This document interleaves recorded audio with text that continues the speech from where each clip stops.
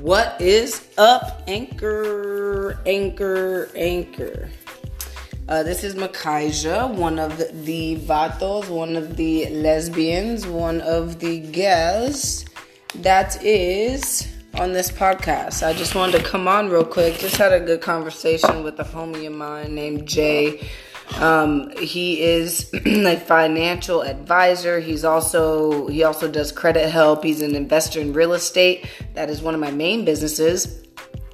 And real quick, we were chatting a little bit just about prayer because, you know, he has a couple of health issues, unfortunately, and they're actually pretty intense. They're nothing to really play with, nothing that's very common. So unfortunately, you know, he's going through a lot. But when we were talking, he was saying how he felt, you know, whiny, like a whiny bitch, basically, when he prays for himself. And it's funny because I had recorded this song. I record songs for myself to beats that I like. And as I was recording this song, I was mentioning something about, like, one, being selfish, and that it's cool, you know, to let yourself be humbled by the higher power that we have. And if you don't acknowledge that higher power, then, you can continue listening. But we here acknowledge our higher power, God, Yahweh, whoever you want to call it. And that higher power is moving in us all the time on a constant rate, undeniably. So when I was discussing this within the song,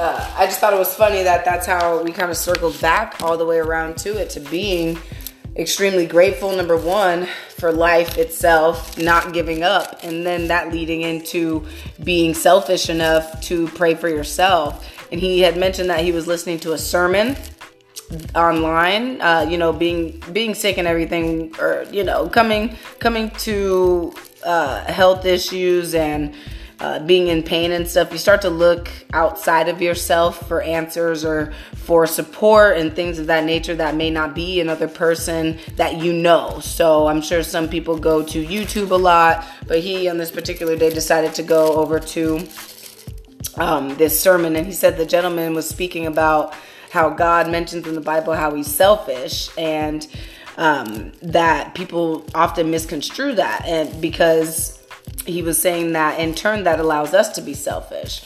And so what he was saying was that the selfish act of one, wanting love, right, wanting acceptance, right, is one that is obviously known all around the world, and that is completely and utterly normal to have.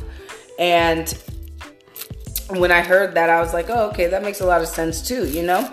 The fact that God in his own wants selfish love. Of course God wants love. God is us. God wants love no matter what. And love comes in all shapes and forms. And once you start to really understand that love isn't all peaches and cream, love is not all hearts and freaking happy faces all the time. Love is work. Love is difficult. Love is painful. Love hurts very much. And the way that I tie those things together is love, seeing the painful side of love and the fact that it's reckless, it's overwhelming. Tying those things together, I would say that, you know, in this little 5 minutes of your life, I hope you gain something along the lines of it's okay to be selfish. And for me, honestly, the one time that I feel I deserve to be selfish is the time that I spend with God, my creator. The time I spend with God is selfish because I am, one, praying for other people, right? And then two, praying for myself. So if I'm praying for other people and not praying for myself, what good is my prayer doing for those other people? Honestly, that's how I see it. And I'll break it down for you if you have another minute. the way that I see it is, if I'm praying for someone else, right? Yet I hardly have the capacity to keep my faith alive, keep my prayer alive, then how much weight do you think that prayer is going to carry on to the next person? Not much.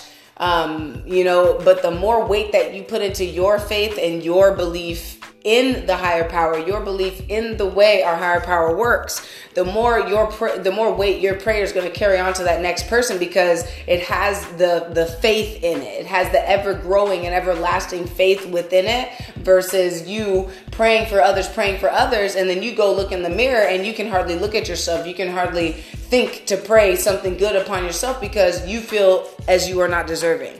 That is backwards. First, you must figure out yourself and your relationship with God. Then you can move on to the other portion. Now, our eyes are very deceiving. We are very deceived in the fact that we see all the things that we want, right? And we see other people getting those things. So it makes it easier for us to accept the fact that those people deserve those things and we don't. Now, these things show up in our lives all the time. Everything we see and are and do and feel is a reflection of who we are. I appreciate you taking this time with me. This has been Makaija, one of the two lesbians, and my message of today is to pray for yourself. Do not stop praying for yourself. Do it first, then pray for others. It's not backwards.